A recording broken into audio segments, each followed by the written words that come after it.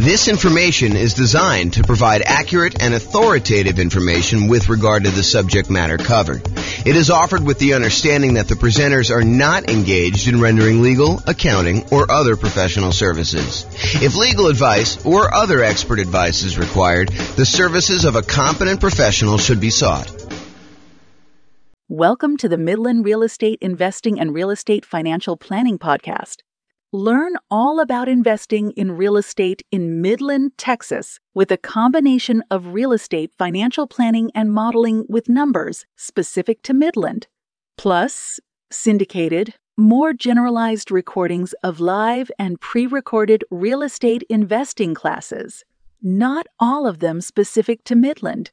Be sure to stay tuned after the podcast for a message from our sponsors.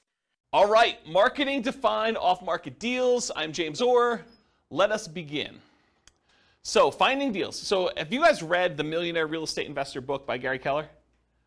I think that is one of the best real estate investing books out there, honestly. If you have not read it, and if you read it a while ago, I would recommend you pick it up again. I haven't read it super recently, but I've read it multiple times, and each time I read it, I'm reminded of just how good of a book that is.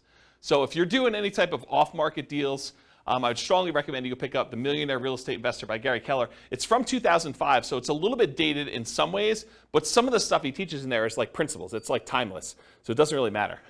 But one of the things he did in that book, the book is sort of divided up into two major sections. One section is like the how-to. Well, maybe it's three sections. There's an intro section that talks about the myths of real estate investing. Then there's a whole like meaty section on how to invest and a whole bunch of principles sort of stuff. And then at the end, there's like almost like biographical interviews with real estate investors where they talk about their business and how they did it and what they're doing to succeed. So one of the interesting things about the book is when Gary Keller and Dave Jenks and Jay Papasan wrote the book, they interviewed all these different real estate investors. I forget how many it was, maybe 500 or so. But they interviewed all these different real estate investors and they asked them things like, so what are you actually doing to be successful in this business? And one of the things they asked them is, how do you find deals? And so this is a page from the book. It talks about how these 500 real estate investors, these successful millionaire real estate investors, actually went and found deals. And some of it's a little dated because it's from 2005, but I've not found anyone that's done this type of study again. So this is the most up-to-date version of the data that I have, but it's really good. So 32% of deals, according to the Millionaire Real Estate Investor interviews that they did, came from networking. So Rachel, that's all you. Right? You're social, you like being out there talking to people, or Nick, that's also you. I mean, like you can go out there and you could talk to somebody and you could find a deal. So about a third of all deals came from networking. 28% came from real estate agents in the MLS. So if you're unwilling to do all this off-market stuff, if you come to class and you're listening to this stuff and you're like, okay, that's amazing, James, but there's no way I'm doing that. I'm not willing, not able. I just don't want to go and do all the marketing, talk to sellers, do presentations, follow up with them, make offers, get creative like that. I'll just buy stuff from the MLS. Okay, great. So about, a little bit more than a quarter of them came from real estate agents in the MLS. 10% came from driving and walking. We call this driving for dollars. You go look for dilapidated properties that have, 15 newspapers still sitting in the driveway, rotting. In the winter, the driveway is not shoveled. The grass is unmowed. Everything's overgrown. It's like properties that have been abandoned. And then you can go do like reverse lookups and try to find out who the seller is, try to contact them, reach out and try to acquire properties that way. So 10% from driving and walking, 9% from newspaper ads. Again, this was 2005. I doubt it's that high today. 7% from foreclosure listings. I also doubt it's that high today. We're at the period where foreclosures just bounced off their lowest they've been, as far as I know, ever.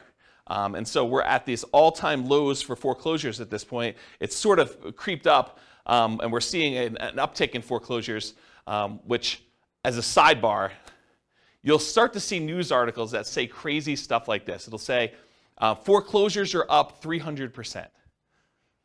So what does that mean? Well, if we only had one foreclosure last year, and now you have 3 or 4, then foreclosures are up 300%. So you got to be really, really careful when you hear crap like that. Understand what the numbers mean. So if you had a really, really low number of foreclosures and now it's up 300%, yeah, and you want to look at historically how it relates to, what you've seen. And it's not just that, yeah, it's gone up 300%, but there was 300% from almost nothing, right? So that's where we are right now, is that we were at almost nothing. We were in this unbelievably hot real estate market after we kind of dropped interest rates with COVID and everything like that. And the demand for properties was insane. You see 20 offers on a property. And so it's really, really hard to have a foreclosure when, even if you're behind on your payments, you go list it with a real estate agent, and over the weekend you get your property bid up and you're able to sell it and walk away with money. So it would take a lot for you to have foreclosure in that particular situation where the real estate agent couldn't come in and just help you sell that property. So we had really, really low foreclosures. Now I think we're going to start seeing an uptick in foreclosures, especially as the market softens. But it could take some time. It's not like these things happen instantly overnight. So that's my kind of side note there about that. But 7% were from foreclosure listings. And I do think that that will be a viable strategy moving forward. Right now, though, as we kind of do this recording in, what are we in, July? June? We're in July? July 27th, 2022. We're at a low, and I expect that to kind of pick up. But it's really, really low right now. 4% came from for sale by owners. 3% came from the internet database research. 2% from targeted marketing, and 5% from other. So if you're kind of wondering where deals came from for at least these particular successful investors, that's where they came from. Any questions on this? All right, cool. So why do we even care about doing marketing and finding motivated sellers? Because that's really what we're talking about. We're trying to find off-market deals, right? We're trying to find a seller who's motivated, who we can go in there and buy the property. But why do we care that they're motivated?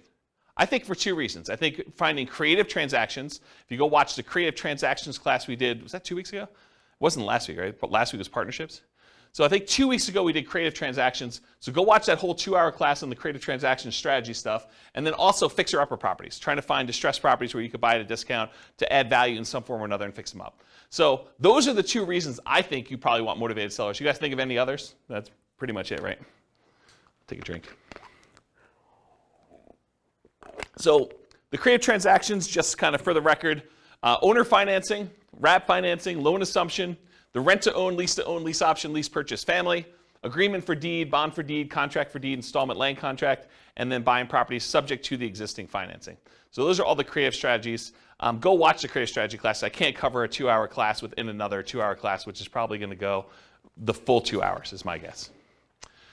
All right, so when I like to think about this real estate entrepreneurship model of going out there and finding deals and doing the business of being a real estate investor, marketing to find properties, doing all that stuff, I think of it as a whole process and system that we have. And so I've taught classes in the past. I'm not going to do it anytime soon, but this is my visual of the whole business model. There's everything from your kind of goals and affirmations and stuff to the daily marketing checklist, which where we are right now is this seller's process of doing marketing to find sellers, but there's also marketing to find buyers and renters and private lenders.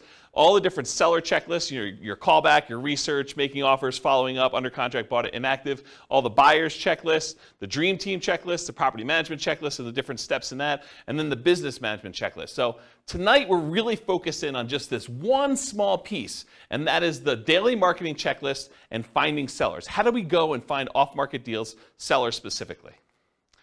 So this is the daily marketing checklist, and we're just covering sellers tonight. That's all it's saying there. Okay, so doing marketing. When we do marketing, marketing really is broken down into two categories: one-step marketing and two-step marketing. One-step marketing is where you can actually make the sale in one step. You put out a flyer, you give someone everything that they need to know on the flyer in order to be able to make a decision to buy or not buy, and that's done in one step. Real estate transactions are a little bit more complicated, and so those tend to be done in what we call two-step marketing. You usually do marketing in order to get a seller to raise their hand and say, hey, I'm interested, I want more information, and then you follow up and you do like more salesmanship or more information or kind of different steps in the marketing process in order to give them everything else they need to then make a decision to do that. So specifically with motivated sellers, we're trying to get sellers to raise their hand and request more information. We're not trying to buy the house on the first ad. Okay, so realize that the intent of the ads for all the stuff we're going to talk about tonight is not that we're trying to buy the house with the first ad. You're trying to get them to raise their hand and ask questions and be interested enough so that you can then talk to them, give them the information they need, answer all the questions they have, and then help them buy, help them make a decision to either sell you their house or use something else. Make sense? All right. The right side of the desk.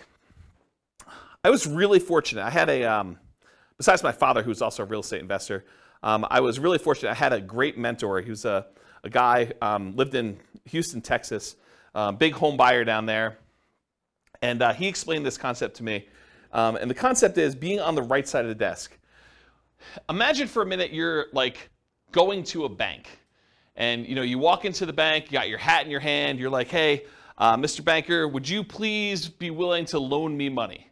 So he's sort of in the position of power. You're going there, and you're almost like begging them, to kind of loan you money. Do I qualify? Can you please help me? What do I need to do in order for you to loan me money? So as real estate entrepreneurs, real estate investors, what we really want to do is we want to be in the position where we're on the other side of the desk. We're on the right side of the desk where the seller comes to you and they say, so tell me how your program works. How can you buy my house? You don't want to be chasing a seller and trying to buy their house from them. You want them coming to you and saying, how does your program work? What can you do to help me? Here's my situation.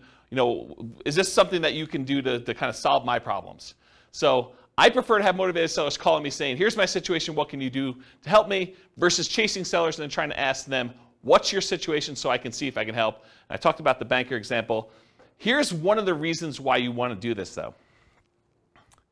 Imagine for a minute you're as friendly as Rachel and you want to go call for sale by owners. You want to go, for some torturous reason, you want to go onto Craigslist and everyone who advertises their property for sale, you want to get on the phone and call them up and try to have a conversation with that particular for sale by owner. And you really want to buy properties creatively. You want to buy property subject to or with wrap finance where they basically leave their loan in place and you take over payments on their loan. So one of the things you need to know if you're going to go out there and try to buy properties creatively is how much do you owe? And imagine trying to get on the phone with a for sale by owner who is in the driver's seat because they're the one advertising, they're the one taking the calls, and you're trying to ask them, so, Mr. Seller, how much do you owe on the property? They're going to be like, what? Why do you need to know that? The price is $500,000. That's all you need to know. You don't need to know how much I owe on the property. That's the problem with doing this sort of like chasing sellers. Now, if a seller calls you, very different situation. I think you're much more likely to get a compliance from a seller to be able to tell you how much they own a property if you ask them if they're calling you versus you directly try to chase them and call them. Now, that's not to say that all sellers that call you on your marketing are going to automatically volunteer that information. And honestly, with as much information technology and how much information is available in a lot of markets, you're going to be able to find this out by looking it up on the internet. However, I think if you're trying to make deals like this, you're much more likely to get compliance and to be in the right position of authority by having them call you from marketing. Does that make sense, everybody? Okay. All right, so a little story time. So this was probably 2008, 2009. 2009, I'd hired a full-time assistant to help out with marketing in order to buy properties. And one of the things we were experimenting with, and it worked out really well, is we would put marketing out there, and when they called in from the marketing, we had them go to a live answering service.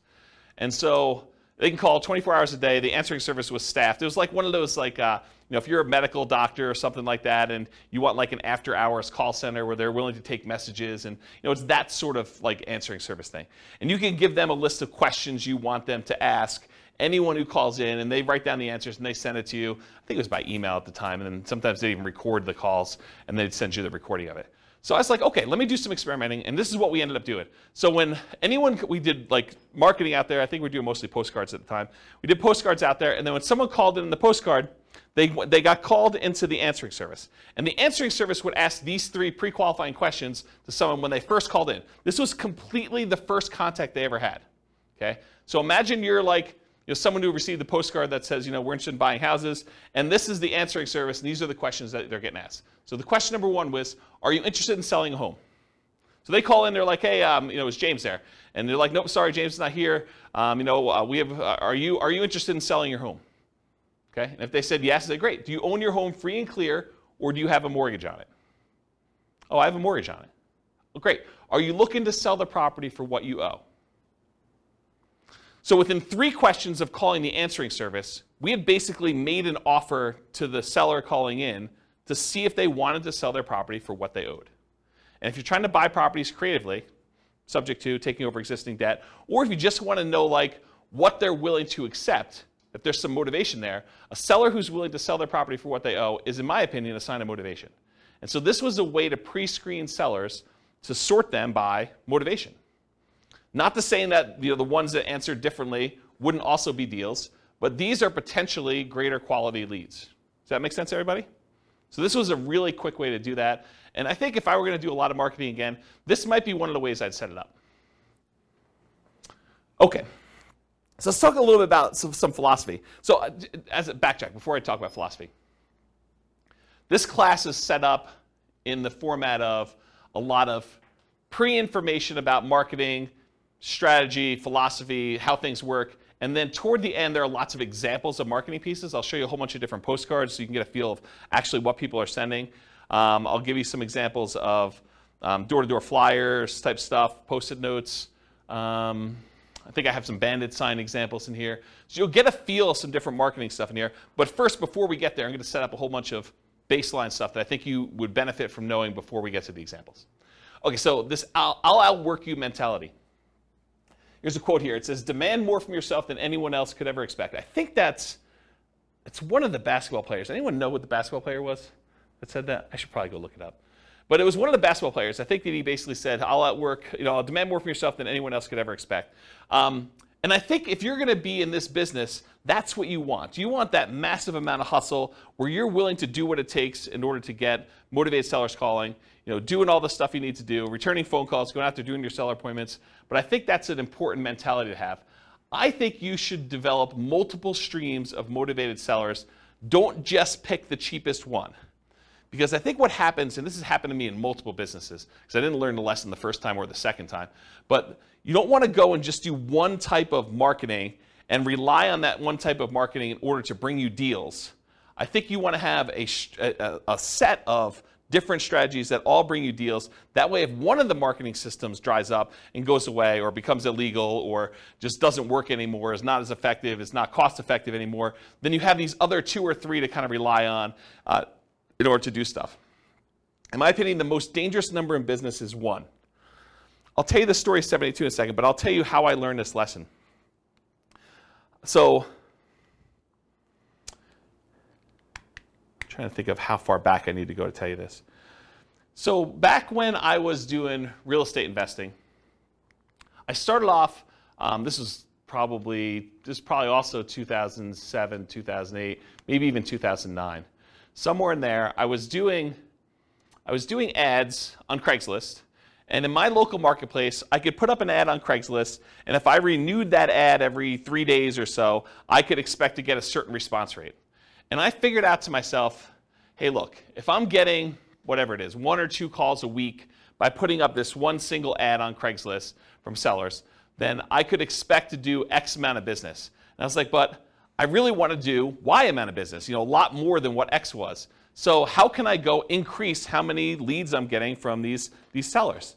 And so I thought to myself, well, I could go post up twice as many ads, but you're already on there. You're kind of like fishing in the pond already. Maybe you put 2 fishing lines out, and maybe it works better.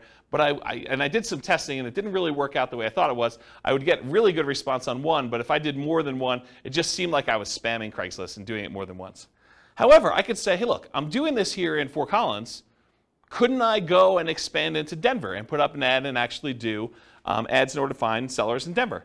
And the answer was yes. So I could go do Fort Collins and I could do Denver. I was like, well, if I'm going to do Fort Collins and Denver, why don't I go and do Colorado Springs as well? So if I do 1 in Fort Collins and maybe I'm getting 2 calls a week in Denver because the population is a little bit bigger. Maybe I'm getting another 1 in Colorado Springs or another 1 if I go to Pueblo. And I'm like, well, why am I just limiting myself to doing this in Colorado? Why don't I go and do an ad in Miami or something like that? And so I was doing all these different ads in all these different cities. And this is how we actually ended up doing the largest wholesaling company in the US. We were in 280 markets doing this wholesaling stuff. Is we were getting deals in all these markets and then marketing them and kind of selling contracts or in some ways monetizing them. And so the challenge with this particular model was I was getting really low cost leads by doing this type of marketing. The challenge was eventually Craigslist didn't like it, right? Craigslist did not like the idea of us posting ads in all these different cities, and it was really a problem. But I was relying on one source of leads.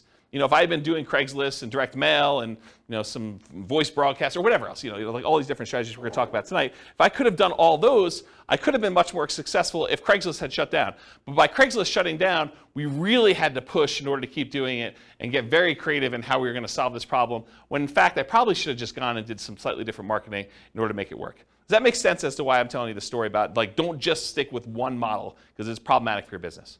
Okay. So the story is 72. I'm going to kind of butcher this story. It's from Dan Kennedy, who's a famous marketing guy, not specific to real estate, but he's a famous marketing guy. And he tells this story about a dentist. And the dentist goes to a brand new town. He's never lived there before. He goes to town. He sets up a brand new dental office, and he crushes it. He's able to start this business. He operates it for a year or two, and then he ends up selling the business, packing up, moving to another town, and doing the same thing over and over again. And eventually, the dentists in the town that he kind of went to were like, hey, how is it possible that you're able to come to town and generate so much business and, really show us up by doing all this marketing, stuff like that? And the dentist says, well, I don't know one way to get 72 new patients every month, but I do know 72 ways to get one new patient every month, and I do all 72. And I think that's more the philosophy you want to have in real estate investing. You don't want to say, I've got one way to generate all the leads I want to have. You want to have several different ways to do it and kind of do one here, one here, one here, and just make sure that your costs are acceptable for all the different ones you're doing. You may have some ones that are really low cost, but maybe they're not quite as effective. You don't get the kind of deal flow you need from that. Maybe one that you could scale up as much as you want, but it's more expensive, but it's still reasonable enough for you to keep doing it. And so maybe you do another deal or two per month from that, and then you do another deal, do another third one or fourth one, and you do as many different marketing strategies as you can in order to get the deal flow that you want. Does that make sense? Okay. All right, so how much to spend on a marketing test? There's lots of exceptions to what I'm about to tell you, but here's how I think about it. If you're trying a new marketing method, how do you know if it's successful? How much should you spend to find out if that marketing method works? You spend the amount of money it would typically cost you to acquire a deal, and you see if you acquire a deal. So if you say to yourself, look, I'm willing to spend $4,000, $2,000, $5,000, whatever it is for you, in order to acquire a deal that meets my investment criteria, and I'm going to go test a new marketing method, I need to spend that much money, whatever is acceptable for me from other marketing things that I know are working, that I'm finding deals with, in order to see if that generates deals for the same cost or better. I think that's a really good just rule of thumb for you to get there. So if it costs you $5,000 to do it, and now you're going to do a sponsorship ad on the newspaper, the newsletter thing for, a certain neighborhood or something like that, and it costs them, $500 a month in order to do this thing on the monthly newsletter, well, then realize you got to do it for 10 months to see if it's effective. You can't do it for 1 month and say, this didn't work. Or you can't do it, and if you get a deal the first month, you can't say, this did work, right? You got to look at it over a period of time and see that if it's consistently performing for you. And ideally, you don't look at your cheapest method. You don't compare a new test you're doing to the least expensive way you can acquire a deal. You could argue that you probably should do your most expensive, acceptable one, right? The one that you're saying, okay, I don't like paying this much, but I'm willing to pay this much to test this new marketing thing and see how it performs over time. And if you're going to do free stuff, if you're going to do, calling for sale by owner or, door knocking or things of that nature, make sure you put a value on your time. Don't just say it cost me, $27 in gas, but not count that it, took you 40 hours of time to do that. You got to put a reasonable cost on your time to see if this is effective. All right, any questions on how much to spend on a marketing test? Cool. All right, here's some other additional marketing beliefs. There is no failure, only testing and feedback. That's from neuro-linguistic programming. It's a kind of philosophy of neuro-linguistic programming, and I think it applies to marketing as well. You don't fail doing marketing, right? You do a marketing test, you say, did I get the result I wanted? No. Okay, now I got feedback. That particular way of doing it, that headline, that particular marketing piece, this particular group of people that I marketed to, that did not work. I got feedback on it, let's change something up. Maybe it's the message, maybe it's the people, maybe it's the media I'm using. Quote from Tony Robbins, there is no such thing as failure, there are only results. Similar idea. Thomas Edison says, our greatest weakness lies in giving up. The most certain way to succeed is always try just one more time. If you're not making the money you want and you have a reasonable profit margin, which you do in real estate investing, then you have a marketing problem. That's the challenge you have. So will it work? No one knows until you test. Marketers do know this. You have to test in order to find out if something works. You change one variable, you test again. One of my personal biggest aha moments was discovering if I wanted more motivated sellers, I needed to do more marketing to have them call me. It was like, I know how to generate a motivated seller call. Why am I not spending the money to do the marketing? Once I got that, I'm like, this just makes perfect sense. It's like money in one side, calls out the other, put a little time between them and a little bit of work and effort, deals on the other end. So hold your marketing ruthlessly accountable for results. This implies you are measuring the results you're getting. You have to actually measure and keep results and know what you're getting. I personally believe you need to get good deal flow, have enough deals coming across your desk so that you can see a reasonable number of deals and start sifting and sorting. You're not trying to convince all sellers.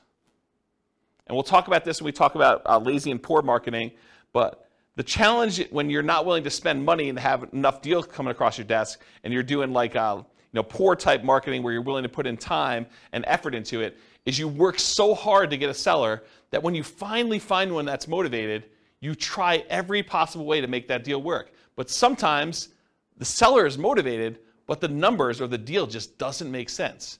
Like you're trying to buy a property, it's worth $400,000, they owe $420,000. You're like, the guy's motivated. Yeah, he's motivated, but you can't make that deal work. You got to just move on to the next deal. And if you had 10 other calls coming in that day, you'd be able to move on. The challenge is you only had one call that week, and now you're trying everything. You're like, you're coming to class, you're asking me, James, so I got this motivated seller. He wants to sell me the property. He owes $420. The property's worth $400. Pass. That's my solution. It's like I'm not trying to get creative and make a non-deal deal for you, right? But if you had 9 other calls that day, then you move on. Otherwise, you're like, there's got to be something in here. What's the old joke about the kid and the pony? There's got to be a pony in here somewhere, something like that. I don't know.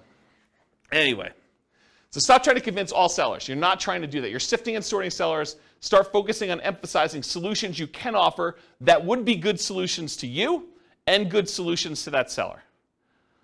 The language of, well, here's what I could do. Would that work for you? Makes a lot of sense. Only 25% of leads are legitimate and should advance to sales. And that's from Gleanstar Research. Only 25% of leads are legitimate and should advance to sales. Not every one is going to be a good fit for you. You're not trying to have a 100% conversion rate. That is not your goal. We'll talk about conversion rates in a little bit.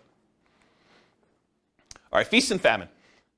You got to keep the pump primed even when you're drinking from the fire hose.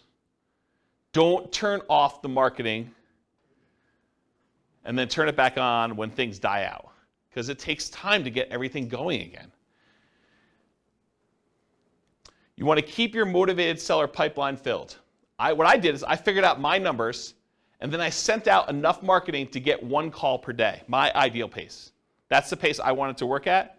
So I figured out, after doing it for a little while, hey, look, I get about a call for every X number of postcards I sent out. I think it was like 140. I think that was my number.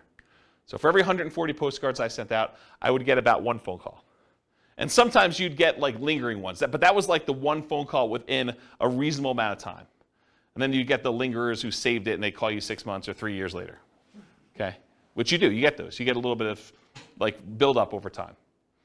But I was like, hey, look, if I want to call a day, I send out 140 postcards. So you don't have to do this, but I wrote software where I had the list of people I was mailing in a database, and I just exported 140 of them a day straight to Click-to-Mail. And I would send out the postcards that way. Okay? And that would give me about what I needed. Sure, there were days when I didn't get calls. There were days when I got more than 1 call.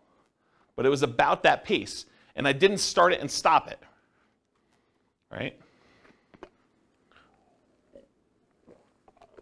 Or you could work backwards from your ideal goal, and we'll talk about how to do this in the modeling spreadsheet, but you could say, look, I want to buy X number of properties. That means I need to do this number of phone calls. This means I need to put out this amount of marketing.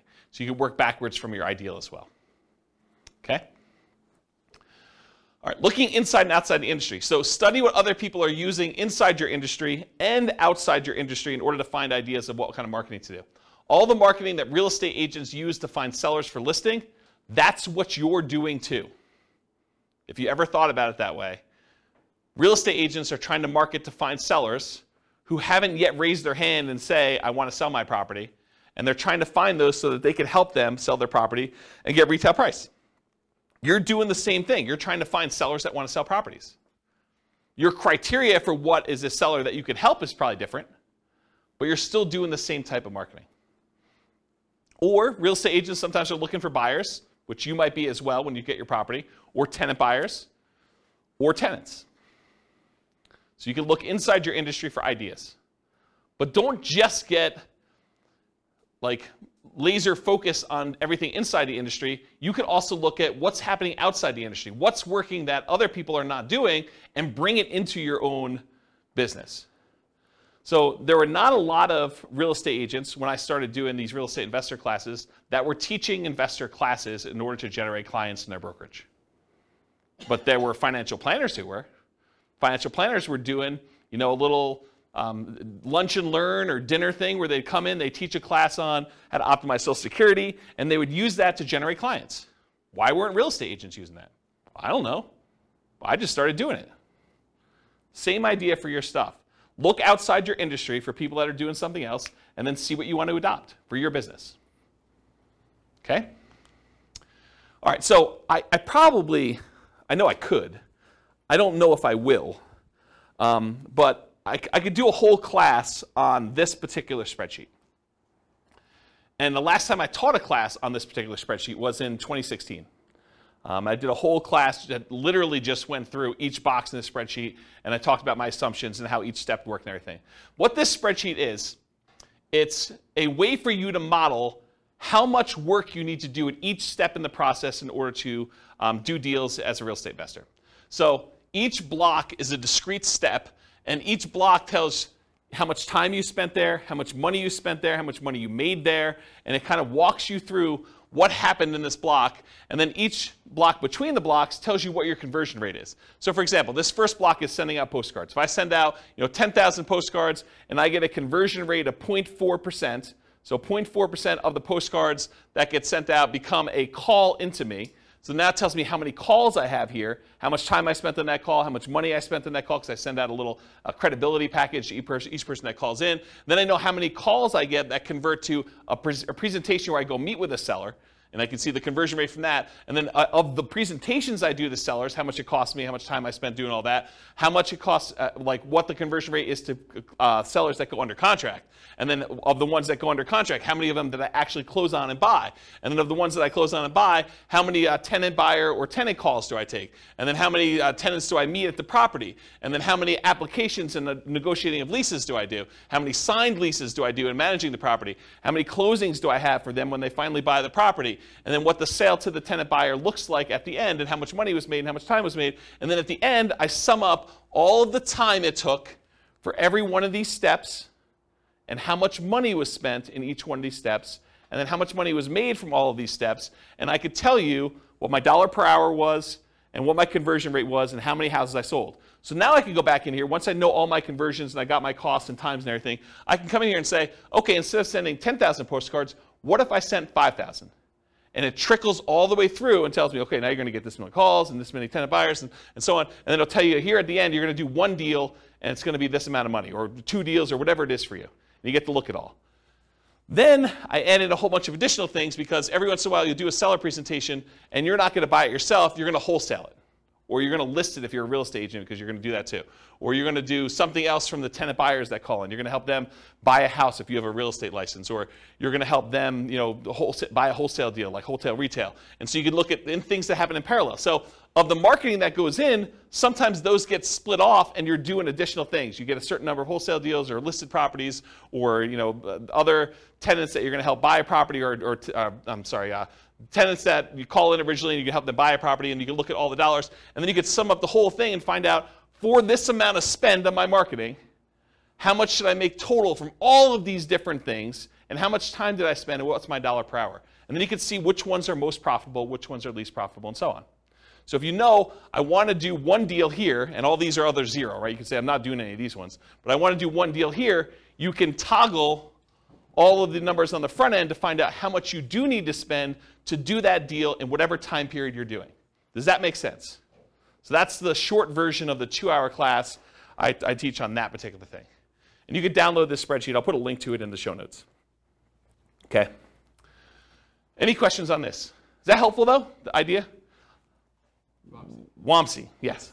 So my question is, so this is just for one marketing strategy when you like post postcards, right? So this can be like duplicated to multiple strategies, right? Yes, Wamsi. So the question was, in the one that I'm showing on the board, it is for one marketing strategy, postcards. You could do postcards and add another box for door-to-door flyers or for doing pay-per-click ads or doing search engine optimization. But you need to figure out what the equivalent time and money spent is and like all that is. And then you could have them all go up and add into this field initial calls. Or you could do a different one, because if your conversions are different for different types of lead sources, you may want to have certain parallel steps, and then eventually they all merge together into something and kind of expand out. So yes, you could do it that way. For this one, I simplified it. It's only doing postcards. Got it. Yep, good question. Any other questions? Cool. Is this helpful? Crazy stuff? Yeah. Okay, target profit. So it can vary depending on your market, but in general, I'm going to pull out a number and say $25,000 per deal, or 10% of purchase price to adjust for higher, lower price houses. Now you could decide, hey, my profit margin is $50K and my houses are really cheap. Or you could say, hey, look, in my market, it's really, really hard to get a deal, period. I'd be happy with $15,000 or $10,000 or whatever. And then you could also say, look, I want $20,000 base plus $10,000, $15,000, $20,000 for each year that I hold the deal. Because you may decide, hey, look, I want to make $20,000 up front when I buy this. But in addition to that, if I'm going to hold this property for 2 or 3 or 4 years with a tenant buyer in there, I want to make extra profit per year.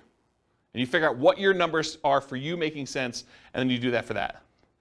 And then I think, again, this varies a lot, especially with inflation type marketing you're doing, but to spend $2,500 in marketing to net $25,000 seems like a reasonable ratio to me. Okay? That's a 10-to-1 profit to marketing ratio. For every $2,500 you spend, plus some labor, because there's definitely time involved, as I talked about in the last spreadsheet, plus some labor. So for every $2,500 you spend, you make $25,000 on the deal on the back end. For every $100 you spend in marketing, make $1,000 is another way to think about it. In a more normal market, maybe your numbers go up to 20-to-1. So $2,000 for every $100 you spend. And in really, really hot markets, it might be worse than that, right? You may have to spend more money in order to get a deal and still only make the $25,000. Okay? Any questions? All right, so goal. So if you want to do 20 leads a month, budget about $2,500 a month or whatever your marketing dictates that you do. You buy one house per month. If your goal is 40 to 60 leads a month, you budget $5,000 to $7,500 a month. You buy 2 to 3 houses per month. Now realize inflation, how hot or cold the market is, market temperament, may force these numbers up. Okay? Occasionally, someone will come to class and they'll be like, James, $2,500. I wanted to do nothing down deals. $2,500, that seems like a lot of money to do a deal. Well, if you were going to go buy a regular property and do a regular loan, just to get the loan, the cost to do a loan could be $2,500. Not including anything else. I mean, you're probably still doing a lot of these costs if you do it, but you're going to have like inspection stuff if you're going to do inspections on a property. You may have an appraisal done. May not have an appraisal done if you're just doing something creatively, but to do that. What's an appraisal run these days? $800, $900, somewhere in there? Just to do that, right? So $2,500 seems like a deal. Any questions on this? All right, motivated sellers for lazy and poor folks. So lazy methods are more time than money. You have more time than you have money. I'm sorry, lazy method. I was like, that doesn't make sense to me. Lazy methods are more money than time. I was like, yeah, that doesn't make sense. So more money than time. You're willing to spend money because you're unwilling to do manual labor in order to find motivated seller leads. It's easier to scale up in size. You just spend more money, you get more leads coming in. It's harder to scale up when you're doing poor marketing methods because you have a limited amount of time that you can spend. Okay? You sift and sort for great deals. You get enough leads coming in where you're just basically saying, this is what I can do to help. Does that work for you? They say no. Great, you follow up, but otherwise you move on. You're not trying to force a deal. With poor methods, you have more time than money, and you're willing to invest that time to find motivated sellers. It tends to be time intensive and therefore harder to scale. You tend to want to work or overwork every lead, leading you to try to make non-deals or bad deals into deals. There is some overlap between the two. One example is bandit signs. If you buy bandit signs, which are relatively inexpensive, and you go out there and you're manually putting them in yourself, driving all over town and doing 10 hours worth, that's more a poor marketing strategy. If you buy bandit signs, you hire someone else to go do it for you, that's more of a lazy strategy. Okay? All right, so here are the lazy methods. And I'll tell you which ones I've done. Billboards and bench signs. I have not done that. But you could go get a billboard that says, we buy houses, call this number. You could go get a sign on the bench where people are waiting for the bus that says, we buy houses, call this number. Car signs, I've not personally done this. I know a bunch of clients that have. But you basically get one of those magnetic stickers or one of the car wraps that basically says, we buy houses, call this number, we'll buy your house. We'll take over payments, whatever you're doing for your thing. We'll talk about marketing headlines here in a little bit. I've not personally done car signs, though. Direct mail, done a ton of direct mail. You could do postcards, you could do handwritten letters, you could do regular letters, you could do oversized postcards, you could do saturated mailings, geographic saturated mailings to entire postal areas. You could do targeted mailings to foreclosure properties. You could do ones to recently divorced people, bankruptcy, probate. There's all sorts of things we're going to talk about here toward the end. Websites, pay-per-click. I think I did some experimentation with pay-per-click early on, but I haven't done much with it. But you can do you could go onto Google AdWords, and you could pay Google to come up when someone searches for, sell my house fast in whatever your marketplace is. Voice blast and text blast, so you can actually hire a service, upload a bunch of telephone numbers for property owners in your area, and basically say, I'm interested in buying, or I'm interested in buying your house. And do that. You could do it either via text or you could do it via voice broadcast. I never did text. I did a bunch of voice broadcasts for a period of time. So we would do voice broadcast messages to answer machines and live answers. So we had 2 different messages. And then if people were interested in selling their house, they'd either leave a message or contact us back, call us back on a number. Newspaper advertising. I did a ton of newspaper advertising. It's actually one of the more effective ways in some cases. We would do ads in the paper, just like classified ads. We also there was like a monthly publication. Is it Fort Collins Forum? Does anyone know? It was like an old newspaper. I think it was called Fort Collins Forum. And we'd have like a half-page ad covering the full front half of a newspaper ad, and we'd buy that each month. And that was pretty effective. But it's harder to do newspaper these days. Radio and television ads. So I didn't actually do this, but my friend Brent, who I told you about in Texas, he actually, at one point, before he died really tragically, a long time ago, about a decade ago. But he actually acquired the rights to WeBuyHomes.com. I don't think he had WeBuyHouses.com. I think he had WeBuyHomes. And then he had 1-800-WeBuyHomes and 1-800-WeBuyHouses, which is the same phone number because it stops at like HO. So it basically had the telephone number and that. And what he was doing is he was licensing out the rights to different marketplaces to do that. And he had a professional video done and professional radio spots done. And you could run these. You don't have to do any customization because it's the same number. But you basically run that ad in your local marketplace, and then the number calls through, and based on your location from where you're calling, the telephone rings into your office or wherever you want it to go. You basically had them direct where you want it to go. And so he did a bunch of television stuff. I didn't personally do it, but that's one of the things he was doing. So you could do radio and television ads. You could also do Yellow Pages.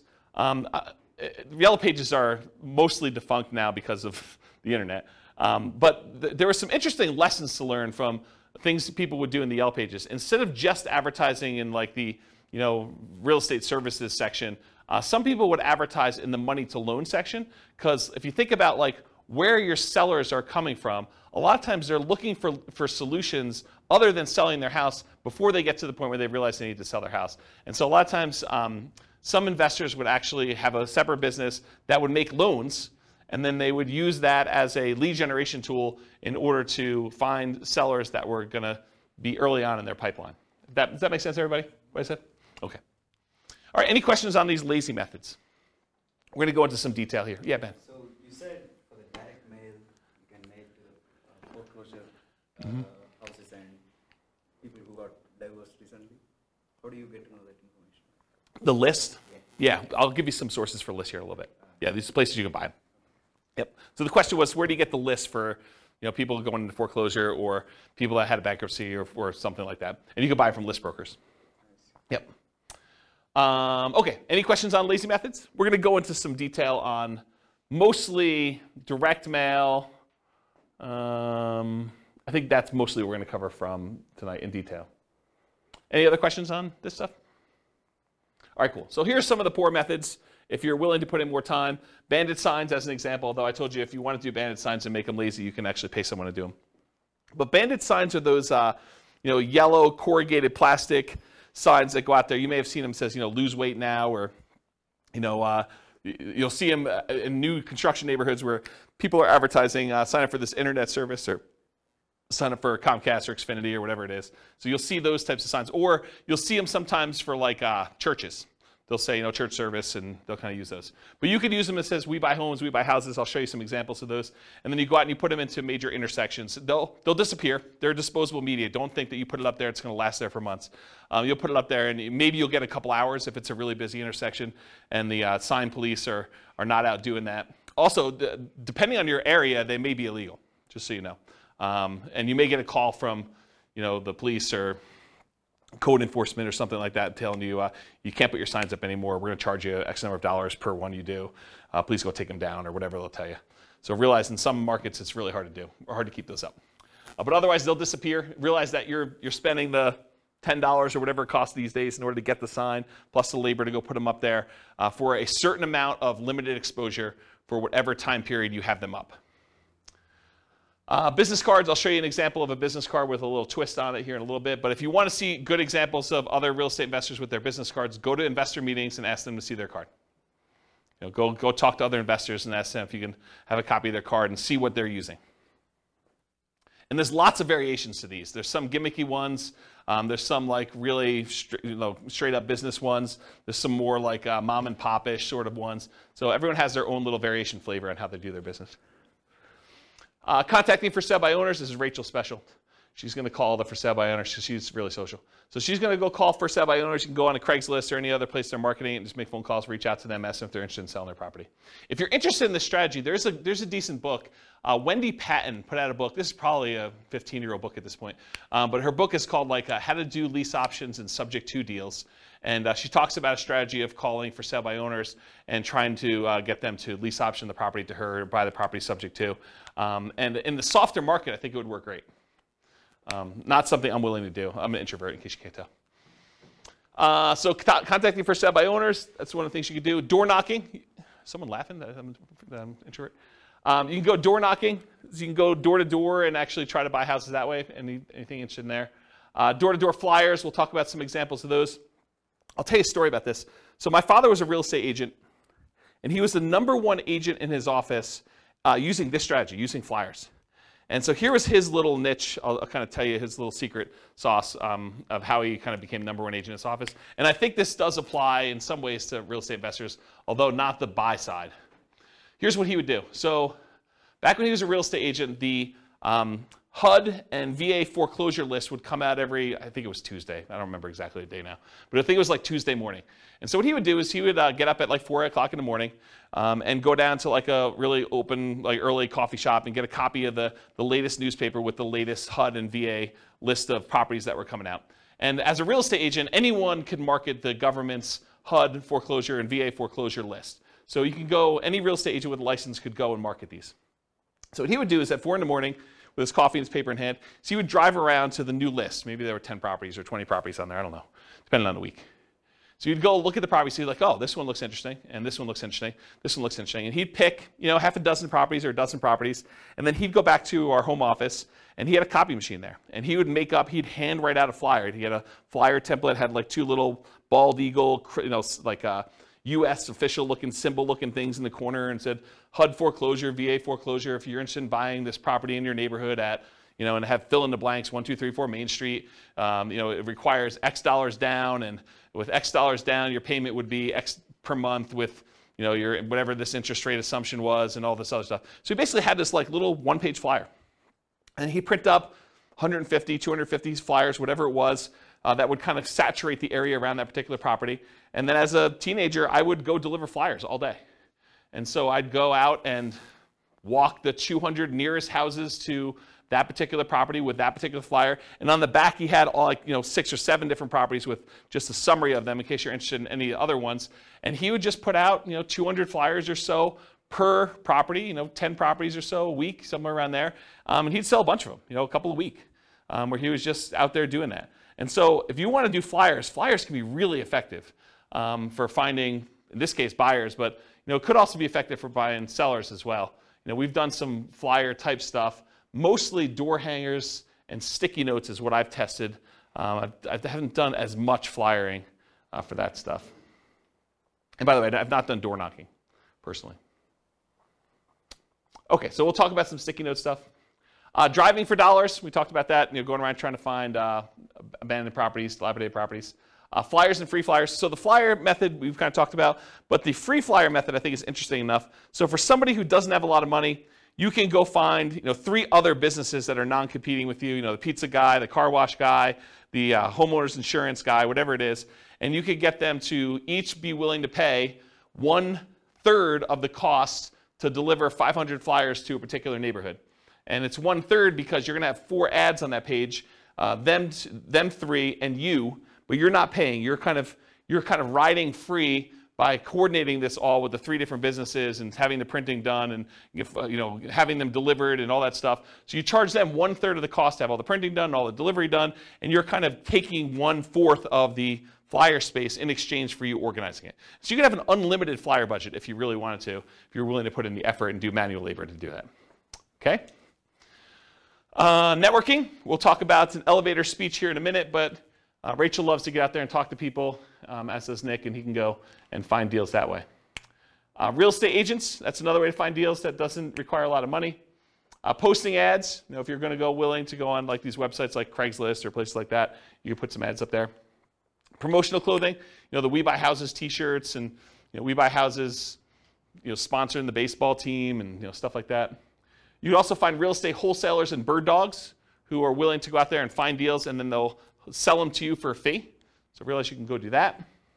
And then websites, you can do search engine optimization so that your website comes up for people searching for Sell My Home Fast or We Buy Houses in whatever market you are, so that your website comes up for that. Or you can do content marketing, write articles that are solving the problems of the sellers that are trying to solve their problem. I can't afford my payments anymore. What can I do? How can I borrow money to stay in my home? And you write solutions to those problems. And if that solution doesn't work for them, they may want to have you out there to buy their house by having a little ad on there. Or doing social media. Okay. Any questions on poor methods? Have you seen any numbers on anything social media related on conversion rates and how well it's done next to some of the other? No, I haven't seen actual numbers on the conversion rates for social media. My guess is that they're really low because I know the stuff for real estate agents. I mean, in general, if it doesn't take much time and effort to do, it's usually not that effective, right? So that's been my experience. All right, any other questions? Cool. 3 M's marketing. So whenever you think about marketing, there's really 3 M's to do this. This is Dan Kennedy stuff. The market, who are you marketing to? The message, what are you saying to them? And media, how are you getting your message to your market? So we're going to look at each one of these in detail. So the market, who is your ideal market? If you're wanting to get owner financing, you got to be marketing to properties that don't have mortgages, something that's free and clear. About 1/3 of the entire real estate market is owned free and clear. They do not have a loan in their property at all, and that's according to the U.S. Census data. If you want to go buy a property from somebody who may not be in touch with what's happening in your marketplace or may have inherited a property, you can focus on out-of-the-area owners or absentee owners. You can go look up a list of property owners where the tax bill is being sent to an address other than the property address. And there's variations on this absentee owner list. There's ones where the owner's address is just another address inside the city, or the owner's address is in another town, sort of somewhat local, or the owner's address is in another county or another state or out of the country. So you could pick whatever list you want to focus on in order to find sellers that are whatever distance from the property that you want. Let's see here. Distressed sellers, so find lists of people that are in foreclosure or pre-foreclosure, or that recently got a divorce or a job transfer or had some other type of loss, like a fire in the property or something like that. So some other thing that is distressing the seller, and you can find some of those lists. Some of them are harder to find. Job transfer is probably really hard to find. A lot of the other ones you can probably find pretty easily. House characteristics, maybe you only want to buy duplexes or triplexes or fourplexes. You can kind of narrow your list down and market only to those things. You only want to buy 4-bedroom properties, or properties that have at least 2 bathrooms, or properties that have oversized garages, or properties that are horse properties, or properties that you can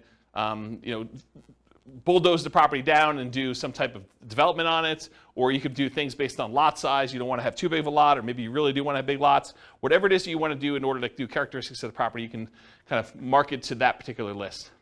And then anything other than that, bankruptcy, divorce, whether they're people who recently got married, probate, or assisted living, you can kind of focus in on whatever niche you're trying to serve. Any questions on market?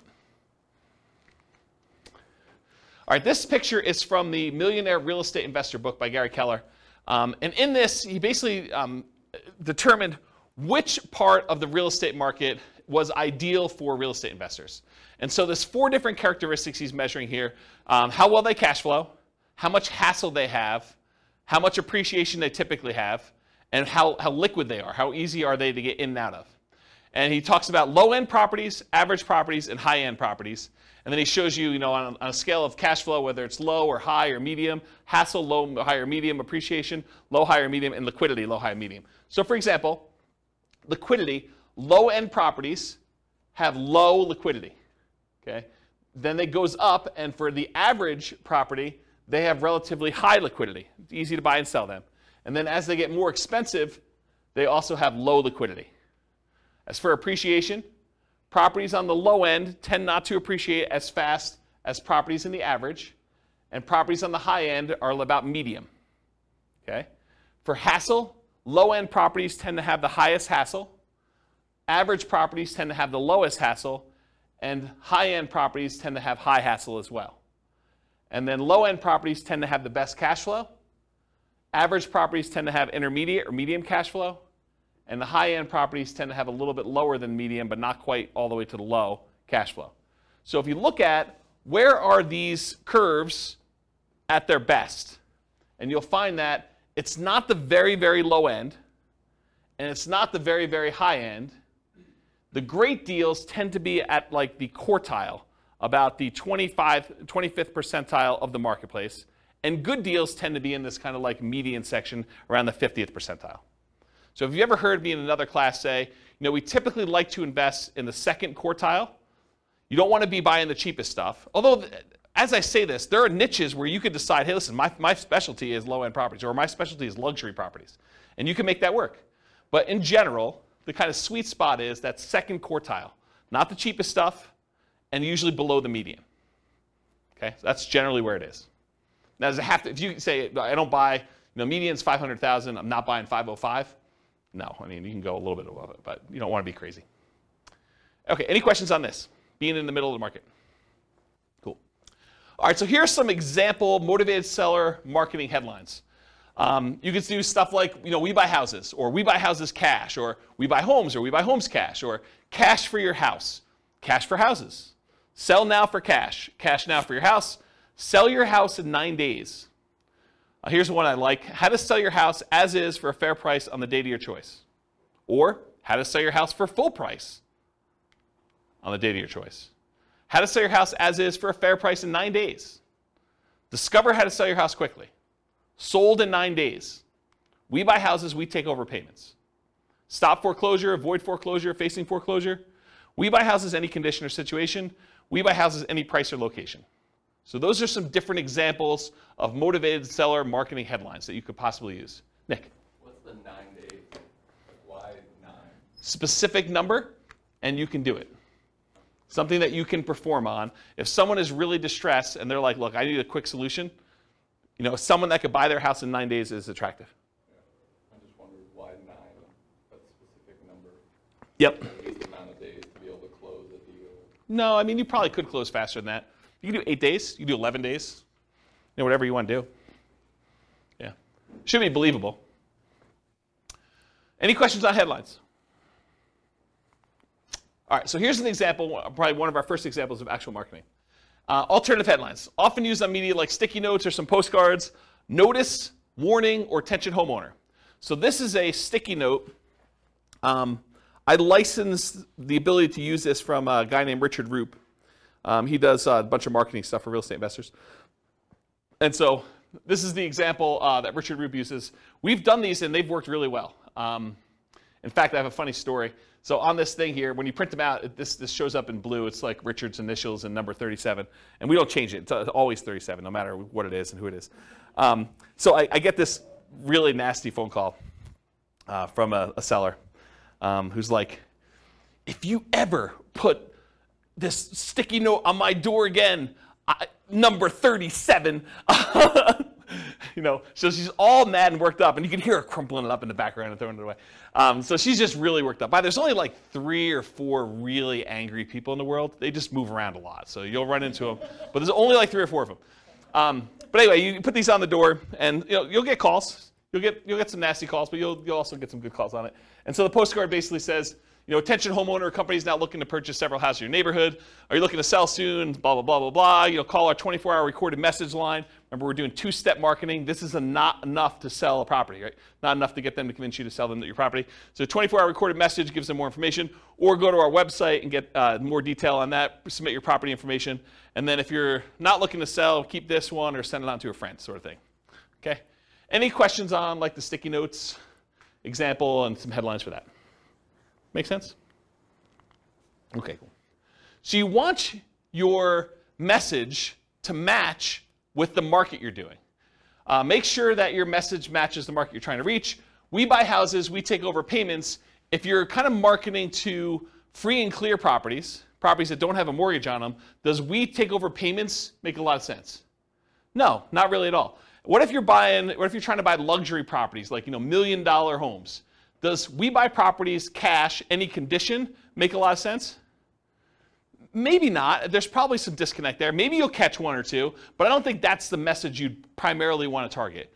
It's sort of like fishing, right? If you're fishing and you throw a certain type of bait in the water, is it possible you could catch a shark with a worm? Maybe. You're probably not catching sharks with worms, but it's possible you could. You're much more likely to catch a shark if you use the bait that sharks like, or you're much likely to catch the other fish using the bait that fish likes. So cash for houses tends to work and resonate better with lower priced homes. And then watch any foreclosure messages to make sure that you're targeting the right list for that too. Any questions on that? Multiple contacts. So you can double your transactions if you follow up. If you just do like this one hit and you don't follow up with anyone who calls you or does anything like that, expect your closing ratio to be much lower. But if you talk to someone on the phone, even if the solution is not good for them at that time, but you follow up with them over time, they've already expressed some level of interest, and a lot of times their situation changes. You can almost double your transactions, or in some cases more than double your transactions if you actually follow up with people. Or you can half your marketing budget to do the same number of deals. Another way of saying that. So repeat hits and repeat marketing, repeat mail to your mailing list, repost banded signs, renew ads. Part of the credibility you build up is when they see your ad all the time, right? If you only ran the ad once and someone is considering using you, but they go back to that newspaper or they go back to that source wherever they saw your ad and they don't see your ad anymore, they think that, yeah, I'm glad I didn't do a deal with that guy. He's out of business already. Okay? Meaning top of mind? Yeah, top of mind. Yep, that's another way of saying it. Yep.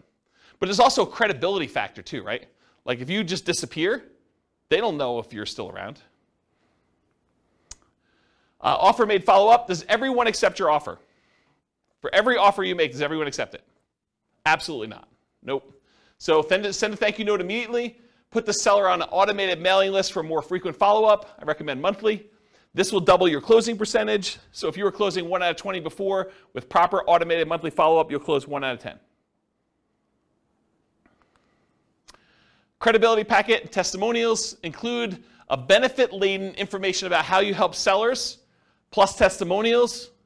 Often you'll mail this out as soon as the motivated seller calls, and we have their mailing address, and then bring a copy with you when you meet the seller for the first time, and give them a copy even if you sent them one in the mail, and say, here's some propaganda about me in case you haven't seen it. I'll put a link in the show notes to my credibility packet so you can see it. And if you don't have testimonials, if you're just getting started, get regular testimonials from your pastor or some people that you've helped out in another business, or anything people can say nice things about you. The better, more specific to real estate is, the better. But if you don't have it, work with what you have. Any questions on credibility packet testimonials? Cool. Commit to improve your response rate in all your marketing. So each marketing campaign that you do is a horse race. You always want to be testing one variable with two options to find out which one's going to win. It requires you to measure your results so that you can improve them. Focus first on testing headlines to get the maximum response. So headlines are the easiest thing to test. It's often the biggest impact. And as you do more testing, be careful of improving response while sacrificing quality, conversion on the back end. For example, you could boost response by saying full price instead of fair price, but it might be at the expense of getting acceptable deals to you. So you can get more calls, but maybe you're not converting as many because you changed your wording. Does that make sense? Okay. More ways to respond tends to increase response. And then other things to test beyond copy might include 800 numbers versus a local number, your website, your email, your fax. Although faxes are kind of going out of the way, people still use them, especially older people. Any questions on this? Cool. Ratios. So there's 3 different books that I'm aware of that have actually cited how many deals you need to look at, how many offers you need to make to get a certain number of deals done. These are the 3 books. Real Estate Riches by Dr. Dolph DeRoos. It's part of the Rich Dad Real Estate Investor Series, Robert Kiyosaki's guy. But the actual author is Dr. Dolph DeRoos. And he talks about the 100-10-3-1 rule. You have to look at 100 properties. You make offers on 10. You get 3 accepted. You close 1 deal. Carlton Sheets, who's been off the air for a while now, his no down payment course talked about the 50-1 rule. So you have to look at 50 properties, talk to 50 sellers in order to get 1 deal. And then the Millionaire Real Estate Investor book by Gary Keller and others, he has the 30-10-3-1 rule. So you look at 30 deals, you make offers on 10, you get 3 under contract, you close on 1. And then Weekend Millionaires, Frequently Asked Real Estate Questions by Mike Summey and Roger Dawson. That book talks about a 30-1 ratio. Look at 30 deals, get 1. Really, if you're looking at the top 5% of properties, you're trying to find the best deals, right? You need to look at about 100 properties in order to find the top 5 properties to do that. If you think about it in that ratio, that's probably another way to look at it. And also, outside the MLS is different than inside the MLS. They're just different numbers. Any questions on these? Yeah. So based on the ratios I see, is it different strategies that these books are talking about, or why is there a discrepancy? Yeah, so the question is, for the microphone, the question is, why are the numbers different for all these different people? I think they're thinking about it differently. I think the types of deals they're doing is different. I also think these aren't exact, right? It's hard to give a number when you're teaching students, because these are all people teaching it in the book, right? It's hard to give a number when I'm the one doing the presentation versus you doing the presentation versus Bill doing the presentation, right? You may be able to close 1 out of 5 because you're amazing. I may be 1 out of 20 because I'm incompetent. And Bill's just sort of between us, right? It could be all over the place. So the numbers are sort of just a general guideline to begin with. And I think looking at them, they're pretty close, right? I mean, they're not that far off. So. But is 30:1, the book that says 30:1 necessarily good than the book that says 50:1? So the question is the book 30-1 a better book than the one that does 50-1? No, I don't think so. And the other thing I'll add about this is, let's say you come to me at a class, you say, James, I don't know what you're talking about 30-1. I'm closing every 2. And what I would say to you is, maybe you're not doing good enough deals. Maybe you're not making your offers low enough where you're getting too many accepted, right? Maybe you should be more selective. So you could go in there and offer full price. I'll pay you full price. I'll get a loan. I'll buy your property. Well, yeah, it's easy to get those accepted, right? Yeah. If you're coming in, you're like, I'll buy you half price. Maybe you're not getting, 1 out of 100. Maybe you're 1 out of 200. But maybe that's okay for you. Yeah, Ben. Just a thought, too, on that. I think when you have a better ratio, maybe you're just doing more targeted marketing. Put the leads that you initially get are higher quality leads. I think they're more expensive, too. Yeah.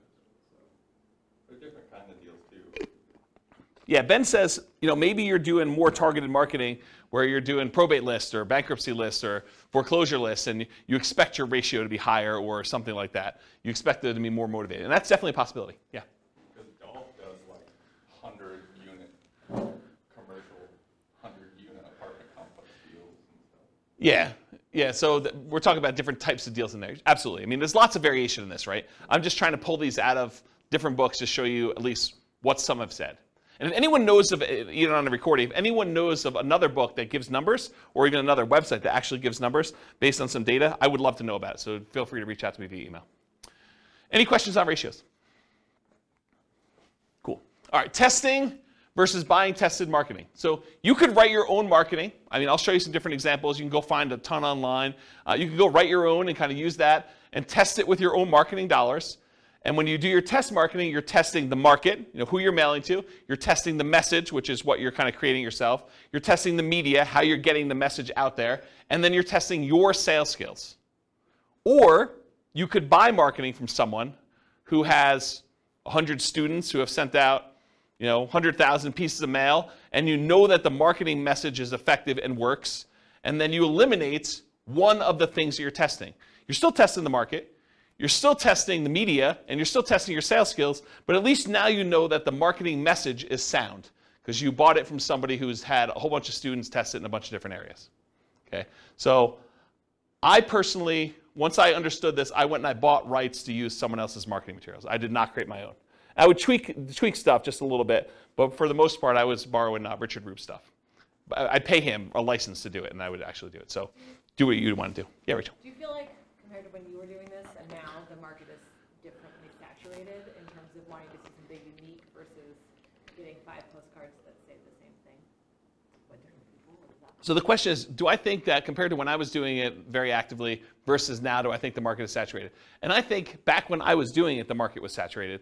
And you'll see a ton of different examples. And this is just a really small sampling because everything I got, I would stick in a drawer and I'd save because I would keep a marketing swipe file. And so I would look at all the stuff that came, and you'd see people that obviously were subscribing to stuff, but it was less common than you'd imagine. A lot of people would create their own crap, and they'd send out their stuff. And some of it was really good, some of it was really bad, right? And you could sort of see this. And then you also see, when you own properties for a very long period of time, you see longevity. You see the people that are mailing every 3 months and how long they've been in business. And you see the kind of fly-by-night, oh, this person only ever mailed me once sort of thing. And when you have a bunch of properties in an area, you could see multiple copies and see who's marketing where and stuff like that. So I think in certain markets, you're going to find a lot more competition. In other markets, you're going to find a lot less competition. And if you're marketing to do certain things, you're going to find more competition than other things. So there's, I think personally, a lot of fix and flip people out there. There's a lot of marketing to find fix and flip opportunities. It's just saturated market. There's a lot of folks that are willing to do that. There are probably less people willing to do creative financing. Still a bunch, but less, I think. And then there's probably less people doing like luxury houses, as an example. Although I don't own a lot of luxury houses, so maybe there's a ton of marketing on there, but my understanding is that that's a underappreciated, underutilized niche. Okay? As just one example. Does that answer your question? Yeah. Okay, cool. All right, so sample elevator pitch. So, Rachel's out at a cocktail party and someone comes up to her and says, so Rachel, what do you do? This is what you say to somebody. An example. You could come up with your own, but here's an example of something you might say to somebody to describe what you do. So I'll just kind of read you it. Sometimes people need to sell a house quickly or would rather not wait to have it sold by a real estate agent or for sale by owner. Well, my company helps those people by buying their homes directly, often using private funds. Then we help people, often people who find it challenging to buy a house traditionally, buy the houses from us. Often this involves renting or providing flexible owner financing to the buyers. So that would be an example of an elevator pitch that you might use. Now, if you were trying to raise private money, you might say that same thing, but after where you say my company helps those people by buying their homes directly, often using private funds, you might add in an additional thing about private funds. We help investors who are wanting to have alternatives to the stock market investment where we help them, we pay them a return on those funds or something like that. So you could add that in there as well. Does that make sense? And adjust this for whatever you're doing in your business. Cool? Okay. All right, so here's a sample business card, and you guys have, there's lots of different, real estate investor business card variations. The reason I want to show you this one is it has an interesting twist that I've not seen used before. So in the state of Colorado, at least, the raising of private money is technically a licensed activity. You're supposed to have a license in order to borrow, like collect money from someone and give them a note secured by property to do that. So it's technically a licensed activity. And you're not supposed to go out there and actively advertise that you want to pay people a return for their money. That's a no-no. You're not supposed to do that. So the way that I thought about this is I'm supposed to disclose that I'm licensed. So why not use my license disclosure as a kind of sort of backdoor advertisement? So for my business card, the front of the business card looks like a traditional, I buy houses and apartments, private real estate solutions, has my contact information on there, my name, that I'm licensed, professional real estate entrepreneur, has my address, my website, and my email address on there. Nothing surprising about there, and this really kind of grinny photo on there, which people have told me I look a little crazy in that photo, back when I had hair. And then on the back of it, it says, licensing disclosure for private investors looking to earn returns from private real estate notes. So this is my disclosing to them that I have a license and that how the license works. And so it says, notice, the company name is a mortgage broker-dealer licensed by Colorado Division of Securities to create notes paying interest secured by a deed of trust on real estate for private individuals seeking those investments. James Orr is a licensed mortgage sales representative for that company. So this was a way to sort of advertise for anyone who is interested in that I am licensed and I do those things. Does that make sense? I've not seen anyone else do that. So I thought it was kind of an interesting way to do it. Any questions on this? I will get a beverage. Okay. And if the creepy photo wasn't enough on the front, it's faint on the back. Yeah, right? It's like my hypnotic stare. Hypnotic stare, creepy hypnotic stare. Okay, so here's some sample bandit signs. And you've seen these, right? We buy houses cash, fast. I buy houses, fast cash. And these are not you don't buy you don't usually buy the blank corrugated plastic and then handwrite these on here, although you could. You typically have them printed with the handwritten stuff on there. Then we buy houses, we take over payments, says telephone number. Need to sell your house fast, we buy houses, telephone number, any condition, any situation. And then avoid foreclosure. And you'll see some with black. Most of the time they're black and yellow or red and yellow or red and black, things like that. And I just put the McDonald's one out there because I thought it was funny. I think that's probably Photoshop. That's probably not real. All right, any questions on bandit signs? Examples? Cool. All right, buying for motivated sellers in hot markets. So avoid the obvious seller like the MLS and for sale signs ads when a market's really, really hot, because often you're going to be outbid by owner occupants on those. If you got 20 offers seen on properties, you can kind of knock your head up against the wall if you want to, but I don't know. Probably do better things with your time. Run ads, send direct mail, and do flyers. Target niches like high equity, probate, divorce, absentee owners, burned out landlords, etc. And then be willing to spend 3 times as much in marketing to find these deals. It's a premium you pay for buying in a hot market. Network and seek referrals. Solve problems. So sellers don't give away equity. They don't give you equity. What do? They trade their equity for solutions to problems. They're not giving you $20,000 or $30,000 or $40,000 in equity. They're saying, hey, look, I got this problem. I need a solution. I'm willing to trade you this equity for a solution to that problem. And then be willing, in some cases, to pay full retail with creative terms. That's one way you can deal with hot markets. And we're sort of coming out of a hot market right now.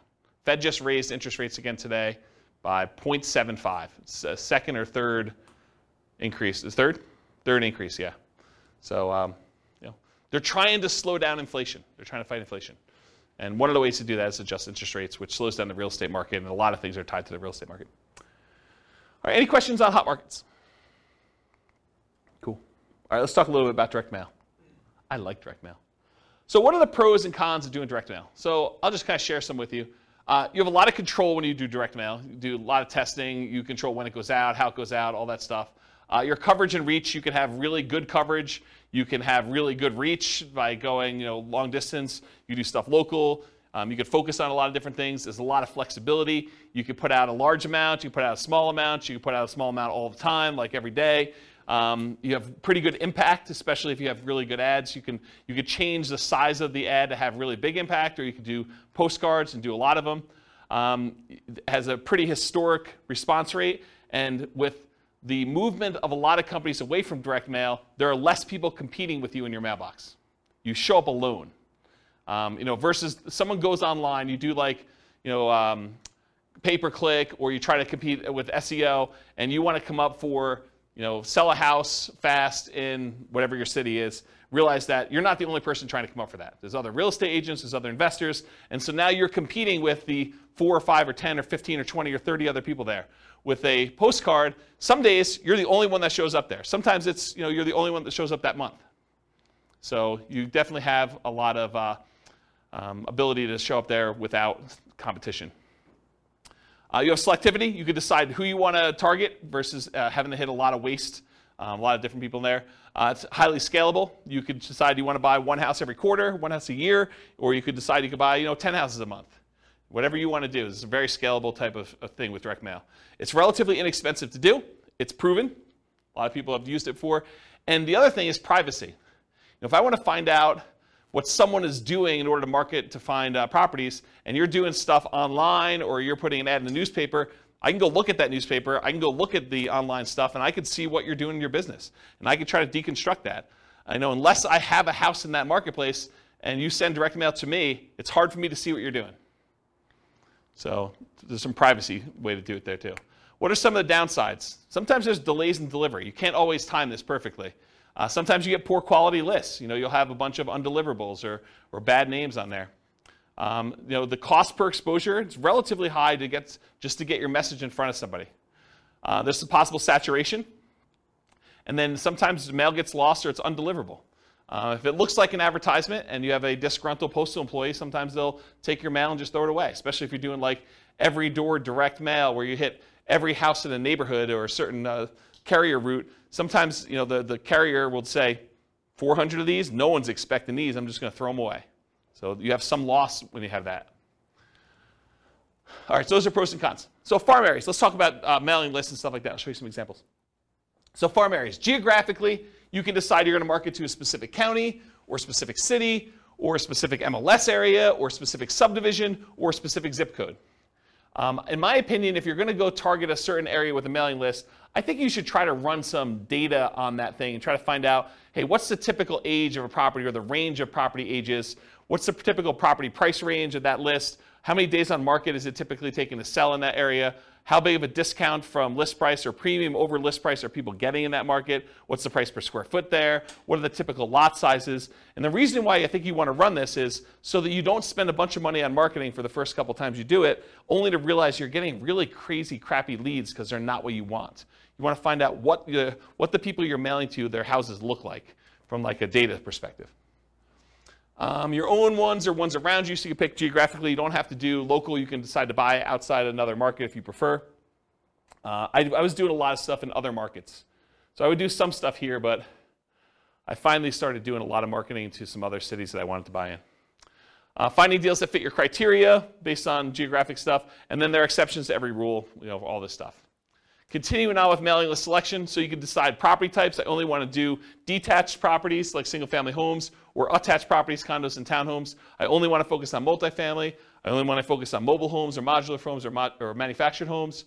You can pick your price range. You can pick your median price, your average price, your low end, your luxury, whatever you decide you want to focus on from there. You could focus on financing, especially if you're going to try to come in and buy properties subject to or with wrap financing, or if you want owner financing. So you can look at the mortgage balance. You want to do low equity if you want to buy properties with subject to or wrap financing or lease option, something that has a high mortgage balance so you could take it over, and more likely to be able to structure a deal like that than someone who owes something that's very little, like directly subject to. Or if you want to try to get owner financing, try to do ones with low mortgage balance or no mortgage balance. And if you can't get that data, sometimes you could look at the date of the mortgage, and if it's a really old mortgage, it's very close to be either completely paid off or very low at that point. Type of loan, FHA or USDA, beware of doing subject to on those, but it could be good for assumption if you're willing to move into property.